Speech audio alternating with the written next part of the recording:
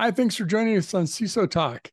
Not our regular introduction, but this is actually the second half, part two of a two-part series interview that JJ Manila and I did with Andy Ellis. Andy Ellis is a former CISO at Akamai, and he worked there for a number of years. He's currently at Wild Ventures as operating partner there. We're going to talk about some different things here. One of the main things we're going to discuss is how to build your security team, some of the lessons that he's learned from that. A lot of it went into his book. And also, how do you hire people for skills? Do you hire them for learning ability? Do you hire them for their adaptability? What's the right mix? How do you make sure you're building not just the right team you need now, but the one you're going to need down the road? You're going to join us in progress right now in our conversation with Andy. I want to take a little bit of time and touch on your book and your thoughts around building security teams, security organization. I mean, all of your wealth of experience. I'm sure you did some things right and you learned some lessons the hard way.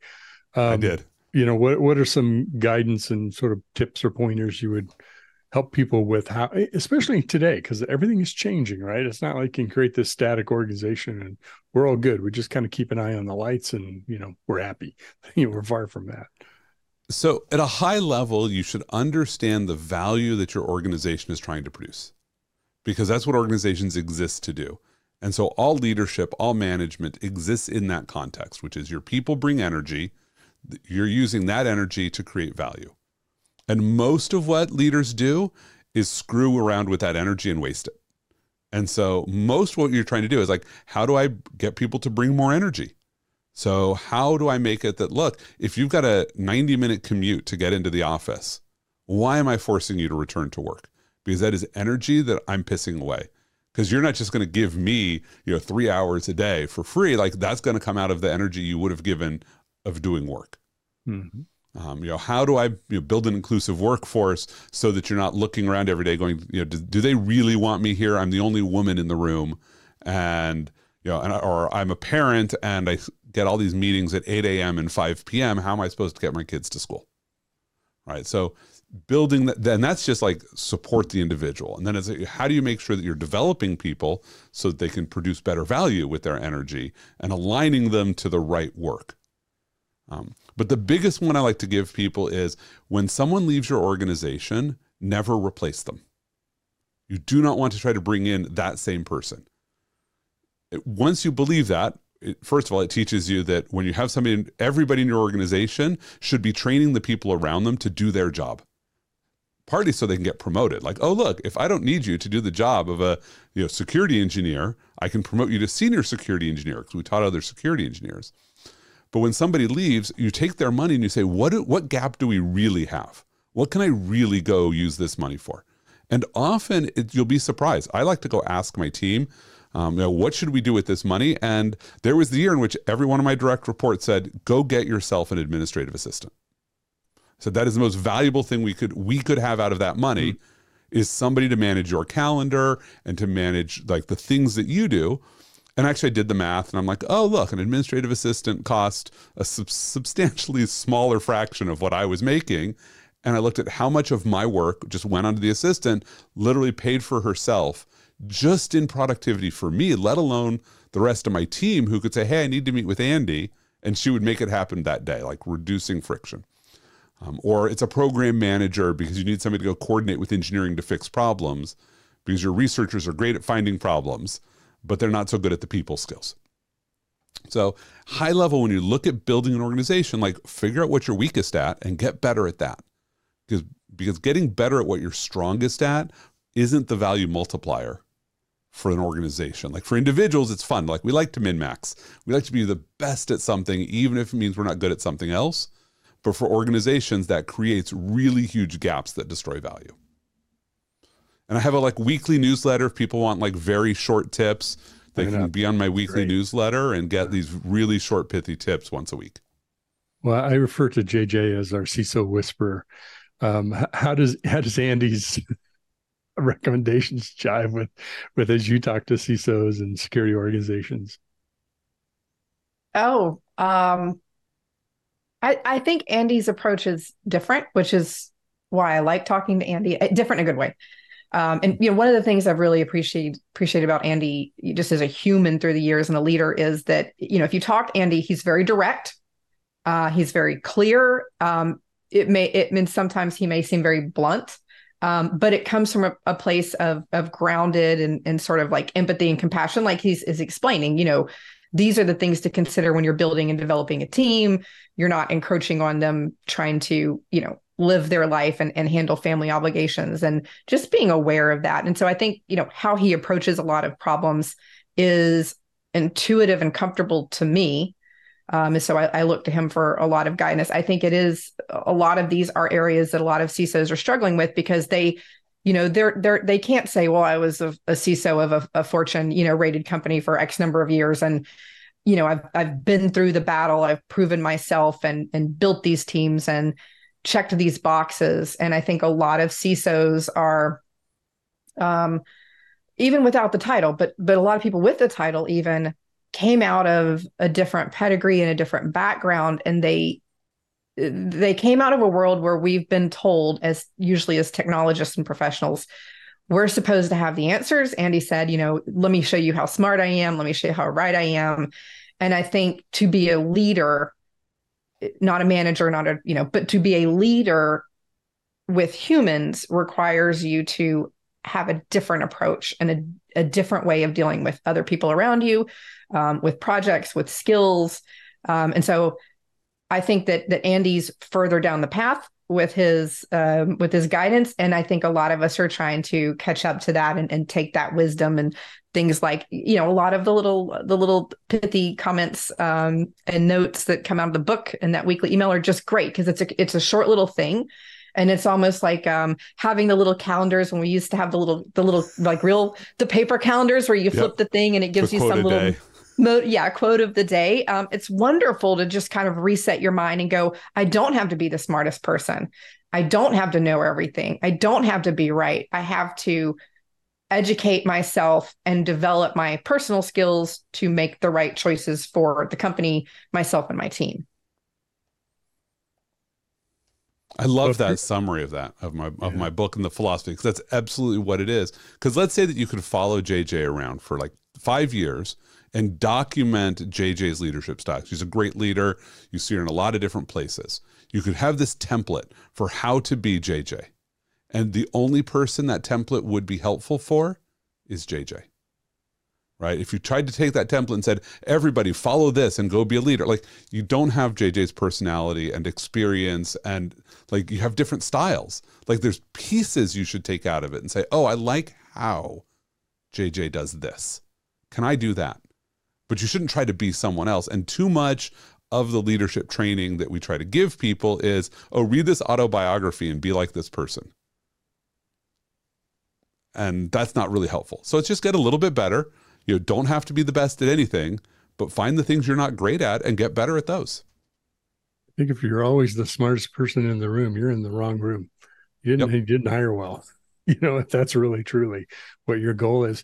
There are a couple other things I want to run by you, Andy. One is, I think one of the roles of leaders is to, I call it the raise periscope moment, is looking ahead. We kind of know from some experience and wisdom, hopefully we sort of kind of have a sense of these things happen or going to happen potentially. But somebody's got to look forward a couple months, years, whatever it is down in time, and say, okay, where we're going to be here, and what is likely the issues we're going to run into that we might help smooth out to make the path easier when we get there, or respond differently if we need to. And the other one is not teaching people to be, I want to be X, but helping people understand how to change. Because our environment changes, you may want to be the best at that, XYZ, zero trust architect, blah, blah, blah. 5 years, it may not be that. It may be something else, right? Or we do that differently today. Mm-hmm. And now let's talk about where we really need your skills, because that's changed. So every one of those kind of somebody went away. Is there time to rethink and redesign position, organization, little or large? But change is a big thing. And if you're not preparing for it, your folks are not prepared for it. Yeah. So one of the ways I look at it is that you can try to look into the future, and it's really hard. Like, crystal balls are very muddy. But what you can do is recognize that the future will be different than today, and be ready to recognize the change as it happens.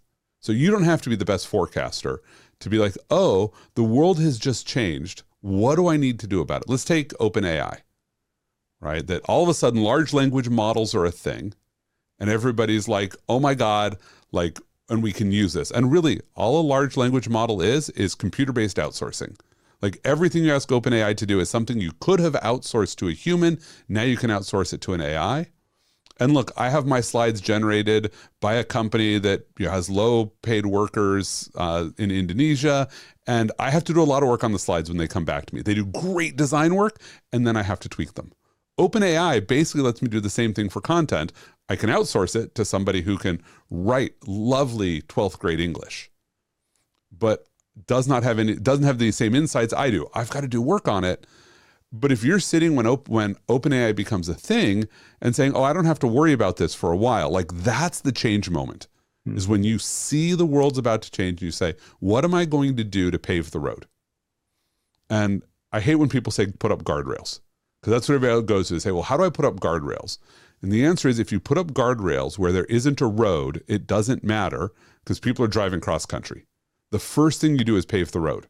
Then you put up the guardrails. And as security professionals, how are we actually enabling the business by saying, here's how they'll use it? Like, how many people, when they got asked, what should our OpenAI policy be, or talked to their CMO and said, like, here's what OpenAI is good and bad at. Let's ignore leaking of secret data, because the CMO doesn't really care about that yet. But let's talk about brand damage for, oh, we had to OpenAI go write all of our blog posts, but nobody proofread them.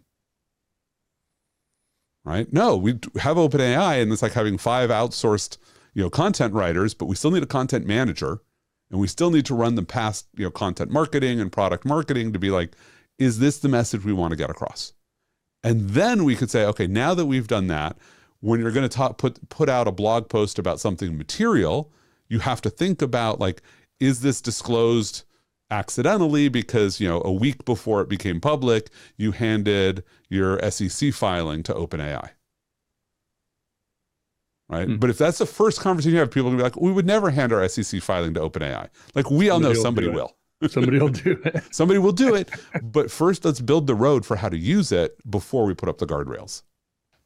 It's a good example because, OpenAI and LLMs, the very large ones like that versus ones that are a little more narrow or domain specific. But even so, it's like it's the first draft. Don't treat it as a finished product. You want to then adapt it, and you can prompt engineer it to get it closer to what you want, but you still need to make it yours, right? So you're not going to take the slides coming back from overnight work that's been outsourced and just plop those in your talk that day, right? You want to make sure it's saying what you want to say the way you want to say it. Yeah. And there's a great quote from George Marshall that applies to this whole concept of being ready for change that didn't make my book, but it was I had a list of quotes I was going to put in from other people that almost none of them made the book, but I've got a sheet of them. And it says, keep your wits, and he's giving this to junior officers. He says, keep your wits about you and your eyes open. Keep on working hard. Sooner or later, the opportunity will present itself. And then you must be prepared both tactically and temperamentally to profit by it. Mm-hmm. And so what he's saying is, like, build your skills, have a lot of capabilities, and when that moment comes, you have to recognize it, you have to have the skills to exploit it, and you have to be willing to put in the work, which is drop what I'm doing and go do something else. And what's amazing is people who live this, who do it, get a reputation as being forecasters. Like, people are like, wow, how did you see that change coming? Because you were ready for it. The answer is, because I was ready for everything. Mm-hmm. We had in our disaster response plan at Akamai, we had scenarios for different types of disasters. And one of them was what we called the slow-moving zombie apocalypse. Because we actually cared about outcomes. We didn't care about the scenarios, but we had an auditor who was like, you have to give real scenarios here. And we said, well, what if we had some reason that our building was available, but people couldn't get to it? Our employees were stuck at home, but could work. So it's not like a blizzard where they're stuck at home and they're out shoveling snow. No, they're stuck at home and they're bored. So we called it the slow moving zombie apocalypse. which is they're zombies, they're slow moving, they're not actually a threat to you, but you have to work from home for an extended period of time. And we had a disaster response plan for that. It looked an awful lot like COVID-19. And so there are people like, well, how are you prepared for it? And the answer is, well, like we had just looked at like, how do we have the infrastructure that let people work from home, and how do we make those decisions?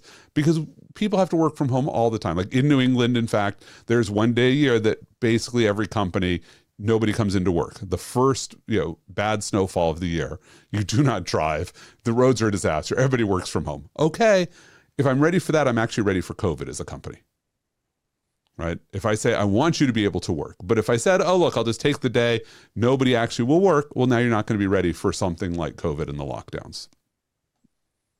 I thought you were going to say, like the day after the Patriots won or. Oh, actually, the worst days for productivity in Boston sports is not the Patriots. It was actually the ALCS in 2004 when the Red Sox beat the Yankees the last 4 games because they were down 3-0. Oh, yeah. And games 4 through 7 went to like 13 to 15 innings. So like people were up until 2, 3 a.m. watching these games, and they were the zombies. Like you had to be prepared. So it's days like that where like I had people who were coming in like the first time, like they show up for like a 9 a.m. meeting. And I'm like, why do we not just cancel these meetings? Like, why are we having meetings during playoffs in the morning when we know people are going to be up late? Like, we're not going to get any useful productivity out of you. So let's cancel them. Well, we're running close on time. You mentioned we kind of got into the AI field. Just I would appreciate your thoughts on how do you think AI changes the security world for security people?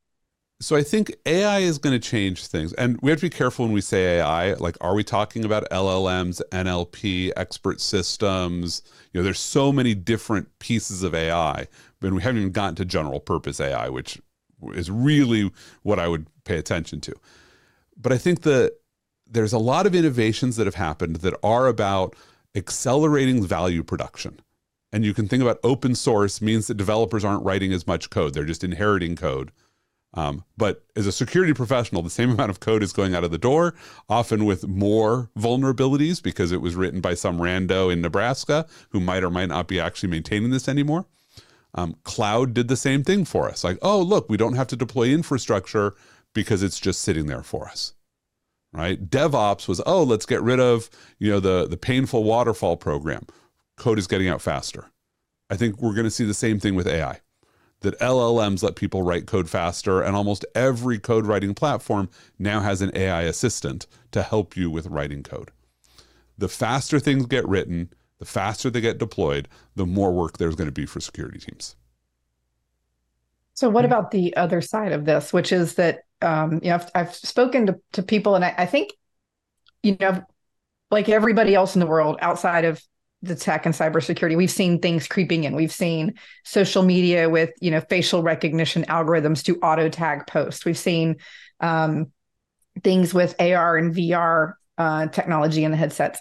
But I think I'm just now learning and understanding how far and how trainable some of these are when they're loaded with kind of custom content, if you would. Like they're taught almost like you would teach a student or a professional, and grooming them for a certain kind of role, whether it's offensive or defensive. And so, talking to researchers and hearing how some of them have taken these platforms and Llama and trained them based on capture the flag scenarios and, actual inputs and outputs from that. And, tuned each one for different skill sets, and then almost pit them against each other and building these kind of digital virtual worlds. I'm kind of concerned about how quickly because the whole change thing, which is how fast are we on the defender side going to be able to adjust and use and build these tools against protection against the offensive attackers who are going to be developing them, who have nothing else to do. Right. So I think our goal should be to not be in that job. that I think the model of security as defenders is a losing proposition, because the attack surface we have to defend is growing so fast. And as you just noted, the adversaries have better democratization and scale than we do. Our job needs to be getting out of the role of defense and into the role of safety engineering and working with the developers to do it. Right? You don't want to have a big attack surface. You want a minimized, hardened, strong attack surface, which means we have to change the way software is built and deployed. And it's not that we're trying to cover for it after it's out there. Right? The more security defenses we need to add is just, it's a complexity problem that just points out that we're sort of chasing the wrong thing. Mm-hmm. And so my vision, and it's never going to happen, but that our career field should go away and be just a subset of quality or safety engineering, like, oh, let's help make sure things are going right. When you think about zero trust, and I'm a huge fan of zero trust, and I know the name like kind of exploded, but if you look at like, you know, what Google Beyond Corp did, what we built at Akamai was about changing the attack surface to minimize the things we had to defend. It was not about building better defenses. It was, oh, let's make sure that all authentication is cryptographic, not memory-based passwords. Let's make sure that that authentication is tied into the application and not just the network substrate. Like, let's do all of these things that are good safety engineering. And now we don't have to defend against a whole category of attacks. Like an adversary who's coming after, you know, login isn't going to win, because unless you have the certificate that's on every device, like you can't social engineer a login at that point. So you have to eliminate the avenues of attack. And I don't think we're focused on that enough. Yep, AJ, I think we need to label this part 1 of 10 or something. Do we get Andy back here? I'll happily come back. We'd love to have you back. I wish we had another hour to keep going, but yeah, it'll be fun. And things will have changed by then too. Absolutely.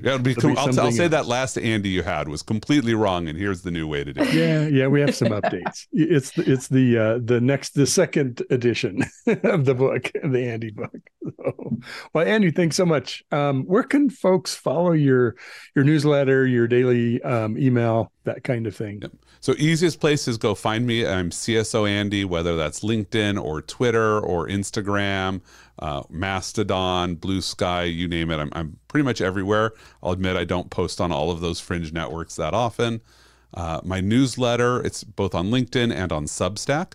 And it's duhaone, duhaone.substack.com. You can subscribe to the newsletter, but I do post it every Monday morning on Twitter. Like, it comes out and then I retweet it, so you can always just wait for that and then follow it. And of course, you can find my book everywhere you buy books, or you can get the electronic version or the audiobook, which I read. So if you've enjoyed listening to my voice, nice. Maybe you get the audiobook. Great voice. You do have a lovely reading and announcer voice, Andy. Thank you. Very there was some good audio engineering as well, and I had an amazing producer, like a professional audiobook narrator was in my ear the whole time I was reading the book. And so he would literally stop me, and he's like, I don't like the way you said that sentence. You put the emphasis on the wrong word. I think this is what you're trying to get across. Here's how you should think about saying it. It was amazing. Like, I up-leveled so much in that 11 hours of recording my book. Oh, wow. Well, and Mitch, I think on a subsequent, we'll have to have Andy back soon and look at his in-home studio, which is pretty impressive as well. Okay, I'm all game for. Yeah, I've got a whole green screen studio about 10 feet behind me over here that I can do video recordings in. Sounds wonderful. Yes, the show and tell on gear. Yep. Well, thanks again, Andy. JJ, always fascinating and fun. And I thoroughly enjoy doing these with you. And thanks for bringing Andy to us and reconnecting. So we'll figure out when we can have you back. So thanks, everybody, for watching, tuning in. And be sure to check out techstrong.tv. There's a lot of other episodes for CISO Talk and other programs, too. So have a good day. We hope to see you soon.